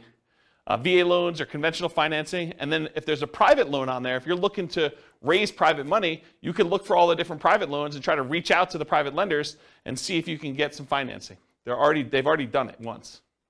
So you look at that as your kind of like private money list. Years owned, so you look at the last sale date. The shorter the ownership period, the more likely it is to do a deal like subject to or wrap financing or lease options. The longer the ownership period, the more likely it'll be paid off and you'll be able to do owner financing. There's just general rules. If there's no public data, the last purchase could be prior to the electronic recording of that, and so those are probably paid off. The age of property, newer properties, lower maintenance, lower equity, subject to wrap financing and lease options. Older properties tend to be more fixer-uppers, free and clear, and owner financing. So if you're looking for those lists. And then demographics, the age of the owner. You could find people that are likely to have more equity by looking at age of owner. And then occupancy, whether they're owner occupied, someone's living there, or if it's a landlord, absentee owner, where the tax bill is being sent to an address other than the property address. And it can be either out of town, out of state, or out of country. And then other specialized lists, you can look for vacant properties or probate properties as examples. Probate properties are properties that are owned by heirs, like someone has died and then it's been passed on to the heir. Any questions on this? Oh, I guess there's one more. Size of the list. So if your list is too big, you may want to narrow it down. If your list is too small, you may want to expand out your criteria or just be willing to do less deals. So typically break your list into thirds and mail each third every month and then repeat at the end. So go back to the beginning so that you're mailing everybody once a quarter. You build credibility and consistency by doing that. Repeatedly doing what you say you're going to do and you get referrals. If your list is too large, use a smaller list. If your list is too small, expand it. I think I talked about that. Any questions on list criteria before I go into some other stuff? All right, cool. So mailing list sources. So where do you get these lists from? So all the stuff you can get from public record, like property characteristics, loans, age of property, things like that. You can get that from public records, either your local property assessor or title companies or RealList. RealList is what we use here in our local MLS. So if you have access to the MLS, you could download a RealList public record list, or RealQuest, which is, I think, another product by the same company, which is a variation like what they offer. And then other sources of mailing lists: ListSource, Listability, InfoUSA, and Melissa Data. And some companies will specialize in just general characteristics of the property. Some will be able to give you kind of like mail merged lists with other data, like they can combine a property address with other things they know about them, like bankruptcies or foreclosures or income level or things like that, if you want to have things merged together. It'd probably be a whole class on just mailing lists, but that's the idea. And then list hygiene, you're going to mail stuff, you're going to get things returned to you as undeliverable. So you got to do stuff with them. So number one, remove duplicates before you send them out. Use the National Change of Address, the NCOA service, to make sure that if someone moved, you get their updated mailing address. And then remove undeliverables as you get them back so that the next time you mail them, you have less undeliverables. If you really want to, you could go ahead and try to track down where the undeliverables should go. I never bothered to do that. I probably could have had, there's probably a whole business model of you just focusing on the people that that are doing the undeliverables, because I think a lot of investors would just not do anything with the undeliverables, so you could go focus on them if you want to. I personally would just send more mail, but that's me. All right, cool. Message. So what marketing messages will we be mailing? We already covered all those marketing headlines before. Now I'm going to show you some actual sample postcards. So here's one example postcard. The headline for this one is, do you need to sell a house in city name? The company name will buy your house from you on the day of your choice. You will receive the same money for your equity as if you listed and sold through the real estate agent. So they're taking off, 6%-ish, depending on what the market is. You pay no commissions or fees. I pay no commissions or fees, but I'm going to net the same as a real estate agent. Sounds like I'm paying a commission or fee. Sell your house on the date of your choice, full equity, no commissions, no fees. That's their marketing message. Has the company name, their telephone number, including an 800 number and a local number and their website address. And then on the other side of the postcard has their name, that they're part of the Better Business Bureau, which, by the way, you just pay a fee and you can be part of Better Business Bureau. Call today to find out how the company can buy your house and city on the date of your choice. Any condition, model house or condemned, any price, mansion or shack, anywhere in the greater area, full equity, no commissions, no fees. Don't make another payment. Call today with their contact information there. That's a postcard. Here's another postcard, different one. Dear so-and-so. Oh, this is from me. This would be interesting. So my investor group is interested in buying your property located at blank in city. We buy several houses each month, and we're looking to buy more in this area. So what did I just do? I borrowed credibility, right? So if you're brand new and you're part of an investor group, maybe your investor group buys several houses, right? So now it's not necessarily you. If you're a brand new investor, you can do this. Should you have any interest in selling quickly and easily at a fair price, please call us at telephone number. If you get my voicemail, please leave a message for a prompt return call. When you're ready, I'd be glad to meet with you, inspect the property, and let you know exactly how much we can pay. You can also visit us at website address to submit a property information form and get the ball rolling. We have purchased hundreds of properties throughout our area since a date, so you may be a perfect solution for you selling your property. Call or visit our website to learn more about how we can buy your house as is on the date of your choice. Thank you. My telephone number, my name, my telephone number. I also have my website address there. And it says, P.S. if you're not interested in selling now, please keep this card for future reference. And then I make a disclosure at the very bottom in smaller font. Licensed broker and investor not intended to solicit properties already listed for sale. So this is an example of a postcard I would send through Click to Mail. Any questions on it? Here are some handwritten letters. Dear so-and-so, I'm currently looking to purchase a property in the blank county area. I've looked at several properties in the area, and I'm seriously interested in purchasing your house at blank. Do you really think they looked at properties in the area and that they picked mine out? Yeah, this is the challenge, right? Like, I think you lose credibility with this. A few good things to make an easier sale are, 1, the condition of the property is not important. 2, no realtor commissions. Why pay a commission if you don't have to? 3, I will pay cash and purchase in as-is condition with no bank inspections for termites, roof, electrical mold, etc. Is it really the bank doing that? Not really, but I'm being critical. I should be less critical. 4, our closing time is fast and flexible. You will not need to do any fix-up work if you are interested in selling. Please feel free to call me on my private toll-free number, which is this telephone number, and sincerely their name. What's that? It feels like an old letter. Do we say toll-free anymore? Yeah, probably not. Probably not, right? I think I do say area. Yeah. Here's another one. This one's not handwritten. It has a date and address and regarding a property address. Dear so-and-so, this company is interested in purchasing the property listed above. We will buy the property in its as-is condition. You will not have to make any repairs or improvements. We will make a cash offer to ensure there will be no problems with financing. You will not have to pay a real estate commission, and we will close around your schedule. Thank you for your consideration. If you're interested in selling the property referenced above, you can contact me directly at a local telephone number. Best regards, their name and their company name. Here's another handwritten yellow letter. This one was photocopied onto this.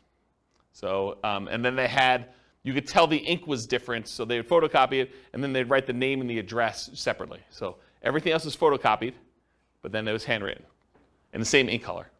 So dear name, hi, my name is blank. My wife and I would like to, by the way, is this a male handwriting or female handwriting? Yeah, but it says my name is male name, right? I think you lose a little credibility there too. It's possible it's male handwriting, but this looks like female handwriting to me. Does it look like, anyone think it's male handwriting? No one in the room. Okay. What's that? I was kidding. I said, are you saying men can't have nice handwriting? No, I'm just, maybe, yeah, I guess that's probably inappropriate. Okay, I take it back. What's that? But do you think it also, people would lose, I think, I've thought about saying my husband and I, but I think as a female I would lose credibility in a lot. Oh, I don't know about that, and I probably shouldn't touch that one. I don't know. I mean, the world's unfair. It's unfortunate, but maybe. Yeah. Yeah. Please call us at telephone number. They give multiple numbers. They also include their fax number and their email address. Please call. Thanks. And they've got his initials on there.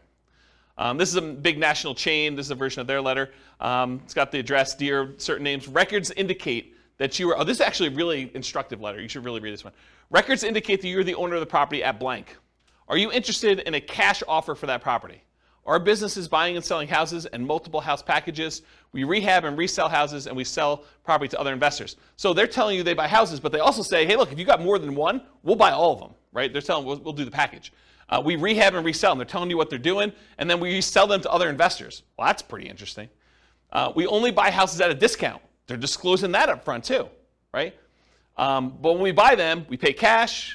We pay most normal closing costs. We take the house as is. You don't need to do any repairs, and we can close quickly if you want us to. If you're interested in selling and would like a quick cash offer on the house at blank, please call 800 number 7 appointment to see your home. We maintain a very high professional standard.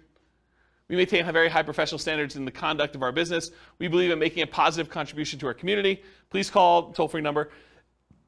Excuse me, if you're interested in selling your home, if you have any questions, thank you for your time to review my letter. Sincerely, their name. P.S. We pay cash and most normal closing costs for properties, and we could pay quickly if you want us to. Are you interested in selling your property at blank? Please call this number. So the P.S., which is the second most read part of the letter, is just another offer. It's basically repeating the offer. That's pretty instructive too.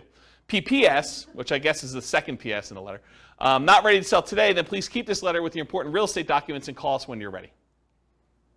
Interesting, right? I thought that one of the things I liked about this one is they're telling you we're looking for a discount. So are they going to get a higher volume of calls or more qualified calls? More qualified, right, yeah. I bet they paid a lot to have that drawn up too. Yeah, like tested it and professional copywriter sort of thing. Yeah, and this is what's great. Like once you get a copy or a couple copies of these, you can modify it to your own stuff, right? Like don't copy it verbatim, but massage. Kind of use this as a guide and then write your own. Here's another couple postcard samples. Rachel buys houses in city. Unwanted estate, foreclosure, divorce, other bills piling up, had enough landlording, need to get out of town. Any condition, any location, any situation, close in 10 days.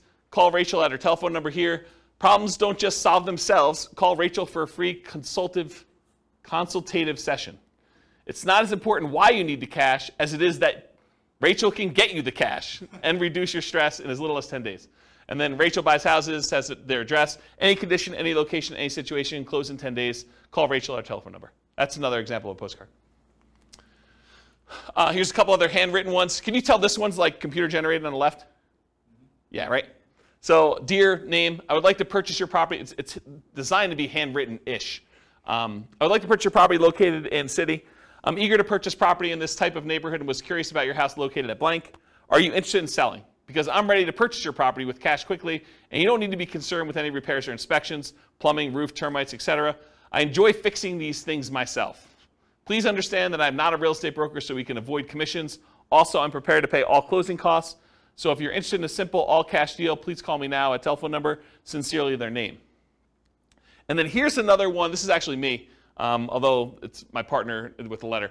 And so this one was photocopied onto a sheet, and then we would write in their address here and their name up here. So everything else was photocopied with black ink onto a yellow legal pad sheet of paper. Basically, we'd go get the legal pads, we'd cut them, we'd pull them out and stick them into the copy machine and just print it right on this. And when we did a white sheet with the thing, we had a yellow sheet underneath it so you could see where the lines would line up, and then we just copied it right onto here, and so that's how this was done. And if you turn this over once it's actually done, you could see where it's real ink versus where it was copied, so you could see that the name and the address was kind of put in there. But everything else was standardized. So it says, dear, whatever her name is, my name is blank, and I'm a real estate investor. I'm currently looking to purchase a property in blank county. I've looked at several homes in the area, and I'm interested in purchasing your property at blank. I'm not a real estate agent and do not intend to use one to purchase a house. Why pay a commission if we don't have to? I will purchase your property as is conditioned, so if you're interested in selling now or in the near future, please call me at blank, sincerely their name. So that was an example. Here's another postcard. Tell me if this one reeks of credibility or doesn't for you. So, dear blank, last week Tuesday, I was driving around the neighborhood and noticed your property at blank.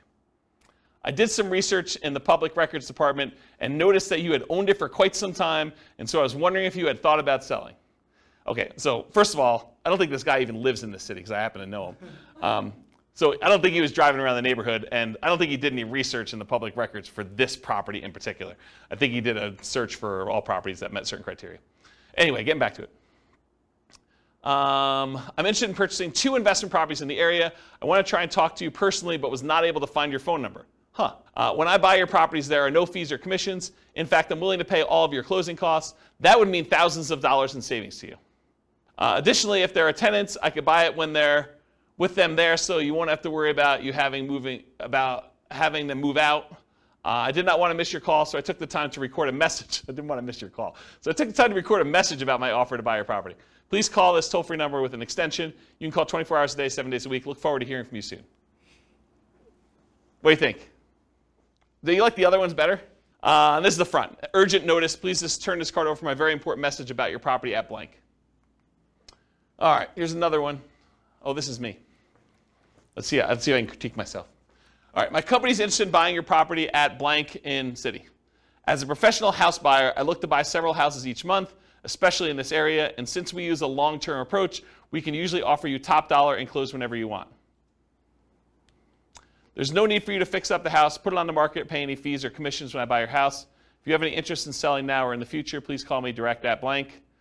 You can also learn more about how we can buy your house quickly and easily by listening to a 24-hour recorded message at blank or visiting a website address. Even though I'm a licensed real estate agent, my only reason for writing you is to buy your house, not list it. When you're ready, I'll be glad to meet with you, inspect the property, and let you know exactly how much we can pay. It's got my name and contact information on the bottom. With that last part, you have to disclose your real estate agent. You should. Yeah. You should. If not one, you don't have to disclose it. That's true. Yeah. That's true. Yep. Another one you probably have heard of before. So this one says, we buy houses, problem, rent houses, repair problems, inheritances, vacant houses. And then the other side, the no problem way to sell your house. We pay cash. We can close fast. Foreclosure solutions, any condition, any location. Inheritances, vacant houses, rent houses. The company name will buy your house now just the way it is. Call toll-free number and has the address and everything on there. I just want to show you what an envelope looked like. It's just handwritten like that. Here's an example of one that goes into like the, what do you call this, money mailer, like the ones you have like the 500 coupons. This is just an example of one doing We Buy Houses. So wanting to sell now, facing foreclosure, one more, owe more than it's worth, bad tenants, major repairs, divorce, relocating. It's okay, We Buy House, any condition. It has a telephone number and some stuff on there. Another postcards, We Buy Houses cash, get in cash offer, close quickly. Any area, any price, any condition, call now.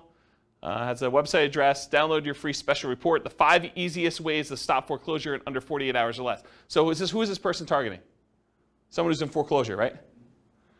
Could it really be this easy to stop foreclosure at absolutely little or no cost and in less than 48 hours? Getting your life right back on track with one small decision. Facing foreclosure, bankruptcy, late on payments, rising interest, or balloon mortgage, recently laid off, we can help. Free report reveals all the details. Discover how to sell your house fast in a few short days, avoid foreclosure, take care of your mortgage payments, never pay a commission to get your house sold. Download it for free now at the address. I think there's a couple more. If you're considering selling, we would like to make a cash offer, selling blank the address. We'd like to make cash offer as is now. Upon contacting us, we provide you with the best possible offer promptly. Your offer will include verification from a financial institution certifying our ability to purchase your property with cash. We can close within 72 hours or at your earliest convenience. So there you go, there's 72 hours. Over the past 10 years, we have bought houses from thousands of people in an honest and professional manner. If you would like to sell this one, that you sell this or any other property you own, please contact us at telephone number or visit us at a website address. There are contact information there. And apparently they're operating in a whole bunch of cities because they listed them all at the bottom. Here's another one. This is more like a form. Fill this out. Dear homeowner, very generic. We are investors who buy and sell houses in city area. Through public record, we are aware of a property you own here in blank county. If you are interested in selling your home here, please contact their names, a telephone number, or if you prefer, you can fill out the bottom portion of this letter and mail it to us at the address above. We guarantee you an offer and we will be in contact with you as soon as we receive the information listed at the bottom. We are looking forward to doing business with you and hope to hear from you soon. And it's basically, yeah, I want to sell my property. I'm asking blank. It's occupied or it's vacant. Beds, baths, square footage, pool, lot size. Why are you selling? Does property need repairs? Is there a mortgage? Are payments current? And then your contact information. And then it says, we'll inspect the property from the exterior and call you shortly with an offer. Interesting approach. Slightly different one. Do you want to sell your blank property? And they highlighted it. I buy houses, land, commercial property, and mortgages in the city name and surrounding areas. I will buy property in any condition. I could pay cash, which is bolded. If you prefer to have an investment with a high rate of return and tax advantages, we will make payments. Wow, that's interesting. Should you not live in the blank area, everything can be handled through the mail, no need to return. My attorney will prepare the agreements and overnight them to you for you to approve. Call telephone number today. P.S. Please file for future reference if not interested at this time. Interesting one, huh? All right, so those are the examples for that. So media for doing direct mail, it could be postcards, could be letters, could be offers or contracts. I don't really have a lot of time to go into detail, but I did do a test where I sent unsolicited, just actual contracts, full-on offers, signed by me to buy properties based on a formula based on the assessed value. So I know what the assessed value in the MLS and the public record data was. I had a formula where I knew approximately what those typically are, and I made an offer based on that assessed value straight up. So they could have literally returned it signed. No one actually took me up on the offer. A bunch of people called back. I don't think we ended up closing it, but it was a relatively small test. I just kept doing postcards. It was a lot easier. Why? Do you think people thought it was like fraud or something? I think there's probably some of that. And so the question was, did people think it was fraud? I think probably some people thought it was a little fraudulent. I think also, people are confused by contracts. It was like a 4-page offer. And they're like, what is this? What am I doing here? And so I think, this is like the 1-step versus 2-step example. That was 1 step in it, right? I'm sending you an offer. And I think most of the time it works better to do 2 steps. Just warm them up to the idea. Yeah, and then answer questions, build rapport, answer questions that they have, kind of talk to about stuff. Excuse me. Postcards, letters, offers, contracts, free recorded information lines, websites, lead forms, and special reports. So those are the types of media we could use in order to get in touch with stuff. What name do you use on your marketing? You can use your personal name. For example, I could use James Orr. You could use the name of your acquisition manager. So for a while, I had a person who was doing acquisitions for us, and we put their name on there. A pseudonym like Jimmy Orr or Jim Orr. If anyone calls me Jimmy or Jim, I know you don't know me, right? Because that's not my name. My name is James. So you could put this on there, though, so when someone calls on the phone, they're like, hey, is Jimmy there? I know it's from certain marketing. So you could do something like that. So whatever you want to do. Business name, you can put your business name on there.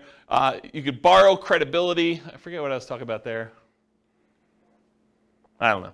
And if you're a real estate agent, you should disclose that on your marketing. Phone number, so you can put your phone number, your mobile, your office number, a 24-hour recorded information line, a 24-hour voicemail, an answering service, a live answering service, your staff, either your acquisition manager, your admin person. Other considerations, should you use a local number or long distance number? Should you put a toll-free number on there? Should you use an extension or not an extension? Should you include a fax number or not? All the considerations to kind of think about for this. For the website and email address on there, so if you can go get a custom domain name, for example, I think for a while we were using wecanbuyquick.com. I think I own it, but I don't think it's up because I'm sort of not acquiring properties right now. But We Could Buy Quick, I think, was ours. That's an example of a custom domain name. You could do shared versions of that where if you have a domain name that's good, like webuyhomes.com, you might have like webuyhomes.com/Colorado/Denver as an example. Ooh, anything crazy? Storm? Oh, storm's coming. Well, that supersedes silent mode. Specific subpage, so example, you could have it, like my name, jamesorr.com/sell your home or sellyourhome.php, like whatever page you have as a sub-home for that stuff on there. And then if you do 2-step marketing, you can have them go to a lead form that sends a special report, or have them go directly to the special report just shown on there, or you can have them go and see your testimonials and credibility packet online as well. So those are just options for that. And then email address, do you use a free email like jamesorr@gmail.com, or do you use like a custom one like james@wecanbuyquick.com, which doesn't go anywhere, so please don't email me at that one.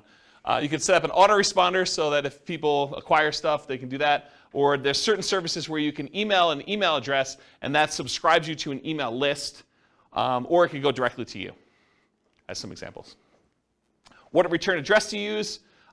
Should it be business or personal? Just make sure it matches your thing. If you're saying my wife and I buy houses, you don't want to have like your business address and have it be a business name on there and stuff like that. I would not recommend doing your home address. You might get people actually coming and driving by, especially if they're upset for whatever reason. You can use P.O. Box, local business address, out-of-state address, like a mailing service return address. Sometimes that happens too, like if we're hiring a mailing company, which we've done in the past to do that. Mailing frequency. Sorry, I'm a little over, guys. Hopefully you don't mind.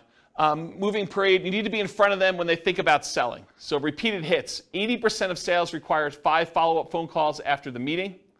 That's according to the Marketing Donut. And at any given time, only 3% of your market is actively buying, or in this case, selling. 56% are not ready. 40% are poised to begin. And that's from Vorsight. And then 63% of people requesting information on your company today will not purchase for at least 3 months. And 20% will take more than 12 months to buy. And that's from Marketing Donut as well. So you got to keep in front of people over time. And only a small percentage of people are like ready to go right now. If you email them or you mail them again 3 months later, you have another percentage of people that are kind of doing that. And then certain ones will take a little bit of time to actually make a decision. So those come back around. You build this up over time and you have a much better, more stable lead flow after a while. Then mailing services, you could use local print and mailing houses, or the U.S. Postal Service has a company that they do for doing direct mail services called click2mail.com. It's click, the number 2, and then mail.com for doing that. That's it. Any questions? Was that helpful? Was that like good overview of how to market, find off-market deals? A lot of detail? Good stuff for you? Any questions? If you guys want to, are you going to do stuff? Like, what do you need help with? What questions you got? None? Overwhelmed? Only kind of related, but so when you're talking like to the MLS or different things, is there a way, you talked about different things to look for if you're looking for a certain number of bedrooms, that's obvious, but is there a way to search for like unfinished basement? I feel like I never see that. In the MLS you can, but not in assessor data. Well, I wonder if assessor data has that field. We're getting so much better at that. I bet you there is some fields for that. Okay. But you'd have to look it up. You'd have to go pull down the data, because a lot of times these have like 155 fields, right?